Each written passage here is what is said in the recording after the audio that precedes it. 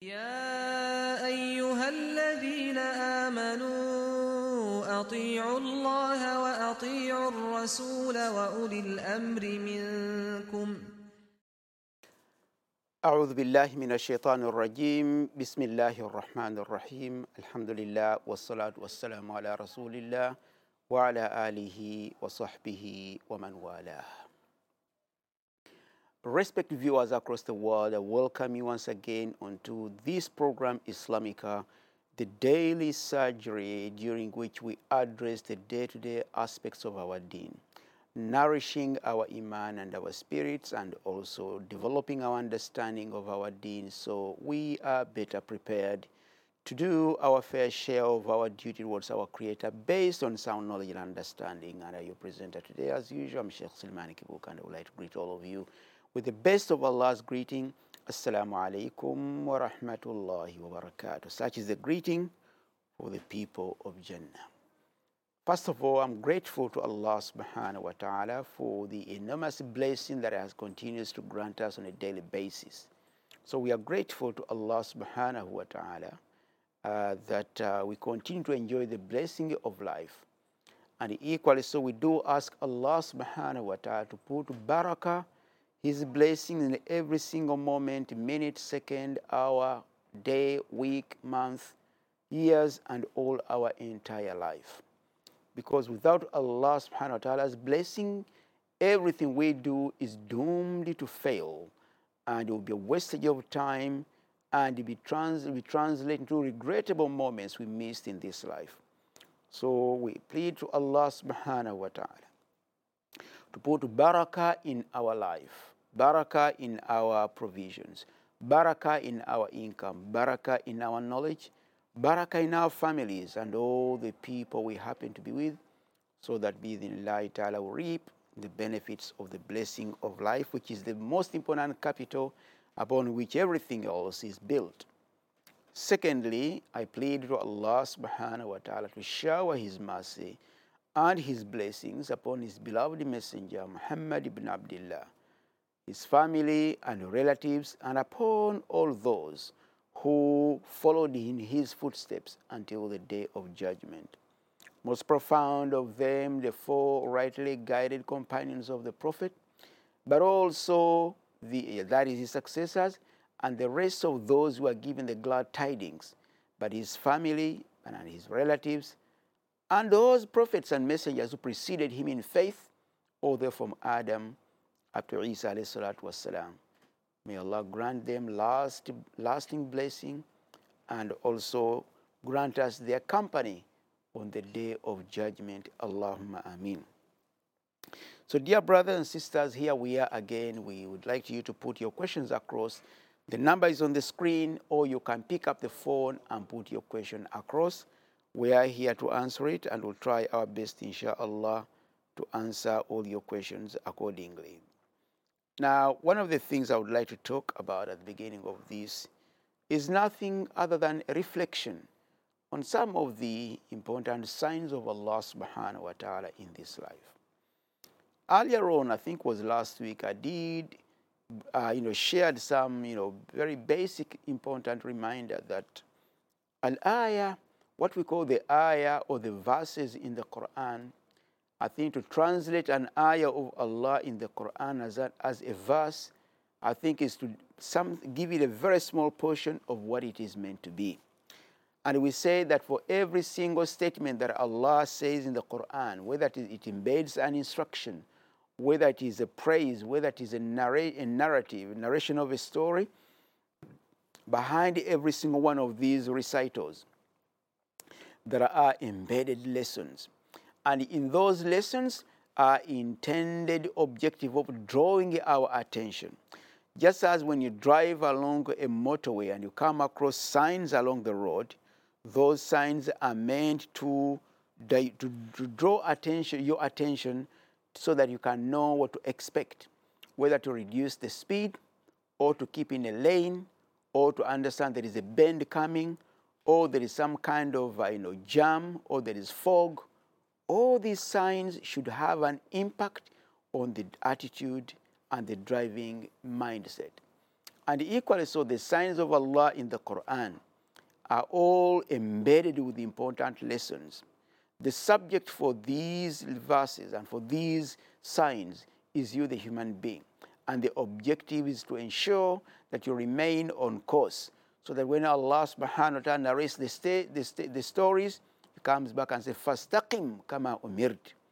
Remain steadfast as you've been commanded. But also when you recite it every single day in the Quran and say, Ihdina sirat al-mustaqim, O Allah, guide us the straight path, you would know that indeed that guidance, al-istiqamah that is intended here, is really intended to reflect and understand your true position before your Creator. So you do your obligations towards Him, and also keep an eye around yourself, because by the end of the day, if at all there is any default, any misconduct, no one is going to be blamed except you. And that's why so many stories in the Quran, they are all intended for you as a human being. And first of all, one of the important questions also I want to address here is, I think I'm going to use these first few minutes, inshallah ta'ala, is to think about our new dear brothers and sisters, the new reverts. We come across so many brothers and sisters who have just taken the Shahada. And sometimes, subhanallah, we take it so much for granted that once they are into the fold of Islam, everything is okay. But we do underestimate, or maybe sometimes we're ignorant of some of the challenges they go through. Just make sure that they get the confidence that what they are doing is right. And it's very difficult to reach out to every single one of them. But one of the things I would like to, if there are so many of them, I know they're watching, is first of all to understand that it is a blessing that Allah subhanahu wa ta'ala has granted you to share this important message of so many messengers of Allah subhanahu wa ta'ala. The message that was brought about by Adam, the first creation of Allah subhanahu wa ta'ala, and all the way to Muhammad sallallahu alaihi wasallam. So to be part of that journey, to be part of that order, to be part of that group and of that community, I think is a blessing in itself. It's a fulfilling blessing in itself, and one that has got to be cherished. And in our simple terms, we always say, probably you'll learn to say this inshallah in the future, that alhamdulillah ala ni'matil Islam wa kafa biha min al-ni'mah. That we are so grateful and we praise and we thank Allah subhanahu wa ta'ala for the blessing of Islam and Iman. And it suffices, it is sufficient in itself as a blessing. So that even if you don't get anything else, wallahi, to have a sense of understanding, your Creator, why you are here, that is really something that is so noble and so important. And of course, that in itself, even the messengers of Allah subhanahu wa ta'ala understood it, but equally so, it never spared them for the hard days and times to come ahead of them. And we are not in any way exceptional to that. Whether you are born in the family, in a Muslim family, or you've just reverted yesterday or 20 years ago, of course, life is full of ups and downs and challenges. And some of them are going to challenge the core values and the core beliefs that you happen to believe in. But you've got to understand that to be tested actually is the legacy that the prophets of Allah subhanahu wa ta'ala had to go through. It became part of their daily life, and so it should be part of you. After all, Allah subhanahu wa ta'ala says in the Quran that Alif Lam Mim ahasiba an-nasu an yutraku an yaqulu amanna wa hum la yuftanun. That indeed does mankind believe that he will be left alone to the statement, is it sufficient for mankind to declare, to acknowledge the oneness of Allah, to say that I have accepted Allah as my Lord, and that is, and is not going to be tested? وَلَقَدْ فَتَنَّا الَّذِينَ مِنْ قَبْلِكَ. My reminder here is that Allah put those who came before us to a test, and by which Allah will know those who are truly committed to Him, and He will know those who go beyond that and exercise patience in times of difficulty, tribulations, or any tests. So we've got to understand that everyone has to go through it in one way or another, whether you are born a Muslim or non-Muslim. And there are always going to be challenges. But the best way to overcome these challenges is not to magnify the intensity of this challenge. Always the first response of a believer, whenever he finds himself herself in a position of difficulty and adversity, is to celebrate and appreciate what Allah has chosen for him as a test. This is because when you appreciate the test of Allah subhanahu wa ta'ala, then that is the first hurdle you've overcome. And then the next one is what anyone would always say, because we know a test is a test.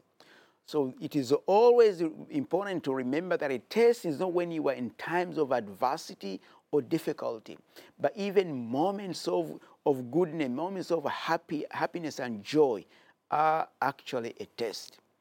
For when Allah blesses you with, with a family, with a job, with wealth, and everything appears to go smoothly as planned, or more than was been planned, wallahi, no, that is a test, because Allah wants to see what is your reaction. How are you going to react? What is it that you are going to remember when you enjoy the best of life? And what is that you are going to remember when you go through difficulties and challenges? So to a believer, as the Prophet ﷺ mentioned, that indeed the condition of a believer is amazing, because his conditions are always, subhanallah, they are always good. When he is tested, he will always exercise patience, and that is good for him, and only believers do that. But when he's tested with a difficulty, he will exercise patience. And when he's tested with a good time, happiness and joy, he will always show appreciation and gratitude to Allah subhanahu wa ta'ala. And that becomes only a mark of excellence and a mark of iman, and only believers do that. So that is something really very important for us to remember. So my dear brother, and secondly, thirdly, what Muslims, our new Muslim believers, brothers and sisters, have to do is to understand that this deen cannot be learned overnight. Even if we start off, probably in a very bumpy way. You accept the Shahada, but you don't have any supportive, community around you. Just remember, you hold so tight to your treasure, to the jewel, to the pearl that Allah has granted you. As you seek support to make sure that you keep it intact, as you develop and grow yourself and become more confident and more conversant with what you need to do. And thirdly, and fourthly, do not be put off, because you see others it is easy for others to to practice their deen, and you cannot. Don't be put off when you find that it's taking you so long to learn Al-Fatiha or to learn how to pray. It's taken you 5, 6, even 7 months. As long as you still have that belief and conviction that Alhamdulillah, I've accepted Allah as my Lord, then hold on to that as you seek ways and means of educating yourself. You may be in an area you don't have any supportive community around you, so don't give up and wait when the moment comes as you try to utilize all the opportunities around you. Indeed, you'll get there one day, bi'idhnillahi ta'ala. After all, the Prophet ﷺ was chosen as a messenger, never received the Quran all at once.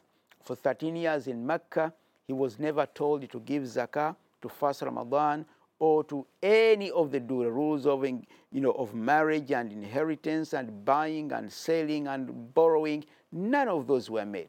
The focus was to demonstrate, consolidate the belief in Allah as our creator, to understand the sun that I see, the moon that I see, the mountain, the rivers, everything that I see around me, all these owe their existence for Allah subhanahu wa ta'ala. And it took 13 years. So if you've been just a Muslim for just 1 week, don't give up. And don't give up. Even sometimes, even if it is a question of, yes, you accepted Islam, but you're struggling coming off some habits. Don't give up.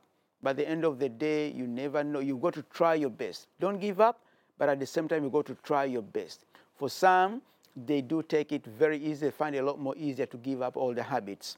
But to others, they might be struggling with it. So inshallah, I think I spent quite some time on that because of its importance. Let me go to my first caller now. Assalamu alaikum, caller. Your name, where are you calling from? Isa Tuba calling from London. Now, sister, what's your question? Wa alaikum assalam wa rahmatullahi wa barakatuh. My question is, it's about bad day, because some people are saying, I've seen Muslim people are saying, oh, they celebrate birthday. As long as they don't blow the candle, they can cut cake and celebrate it. So that's why I'm asking this question, because I know that birthday is not halal. Are you asking about blowing the candle? Because Yeah, blowing. you admitted that you know it's not halal, but your question about blowing the candle. Yeah, because some people, Muslim people, are still doing birthday, and I ask them, I say, oh, as long as we don't blow the candle, it doesn't matter. You can, yeah. Okay. Yeah. You see, sister, what I know of course, people do celebrate, people who celebrate birthday across the world, from Muslims and non-Muslims, they do it in different ways, okay? For some, there are some rituals that are known, and people, do it according to their means as well. Those who are well off, they will give a big bash, right? And for others, they might do a very simple one. Some might just blow the candles, all sorts of things. And first of all, the birth of a child is a blessing to the family. The birth of a child is a blessing to the family, and that's why Allah subhanahu wa ta'ala makes it mandatory upon the family to do what we call aqiqah, as a show of appreciation for that moment when the child is born. But we see over the time what used to be, it has been translated in so many things. But I'll put it this way. I think the best thing someone should do as a believer is to appreciate the blessing of life. Wallahi, everything from salah, zakah, hajj, which are obligations on you, but also being charitable, the wealth, the family, the wealth you have, the property, the education, the status, and all that you can command in life. Without life, all these cannot exist. Without life, Allah cannot hold you accountable for anything. So we know that when Allah gives us life, it is a blessing, has given us a chance. And I'll just say this, my dear sister. I mean, very many of us do not pay attention to this. When you think about the humble beginning that everyone, starts with this life, you can see, subhanallah, how Allah blessed, that that opportunity to be, that you are going to be the one who is going to form among a selection of thousands, if not millions, of possibilities. But Allah chose that this is going to be so and so. So we thank Allah for granting us a chance to be the kind of people here. And He decided, because we are going to be the one who are going to do His obligation. Now, coming back to the issue of birthday, the best thing to celebrate, a Muslim celebrates not just one day, but you celebrate every single day. And the Prophet ﷺ categorically mentioned this when he said that indeed, كل سلامة من الجسد عليها صدقة يوم تطلع فيه الشمس. Every single joint you have in your body requires from you to show gratitude to Allah subhanahu wa ta'ala every day the sun rises from the east. Every time you see the sun coming up, we know we think the sun is coming up, but it's the world, the planet that rotates in the opposite order. So for us, it's not just a question of remembering the day you came into this world, but the Prophet is talking about it every single moment. And that's what he did, and that's how he never celebrated his birthday. I'm not going to say that if you choose one day, it's a big sin that, no. As long as someone doesn't do it as a deen, you could say, Ya Allah, I'm so grateful on this day you granted me a child. Ya Allah, accept this appreciation from me and grant me the reward of that. So that is, we really have to be very careful about what we do, not to go with the crowd. So what I would advise, my dear sister, is to appreciate life by every single minute and every single moment. And remember, after both the people will be bound for Jannah and those will be bound for hellfire, both of them will admire and regret and will ask Allah to send them back to this world just for one moment, to use that moment of life to do the needful. And that needful is what pleases Allah subhanahu wa ta'ala. Both will admire to come back and give charity. Those who are bound for hellfire thinking that charity will grant them a chance to go to Jannah, and those who are bound for Jannah having seen the reward of so much they did, they want to come back and do the good.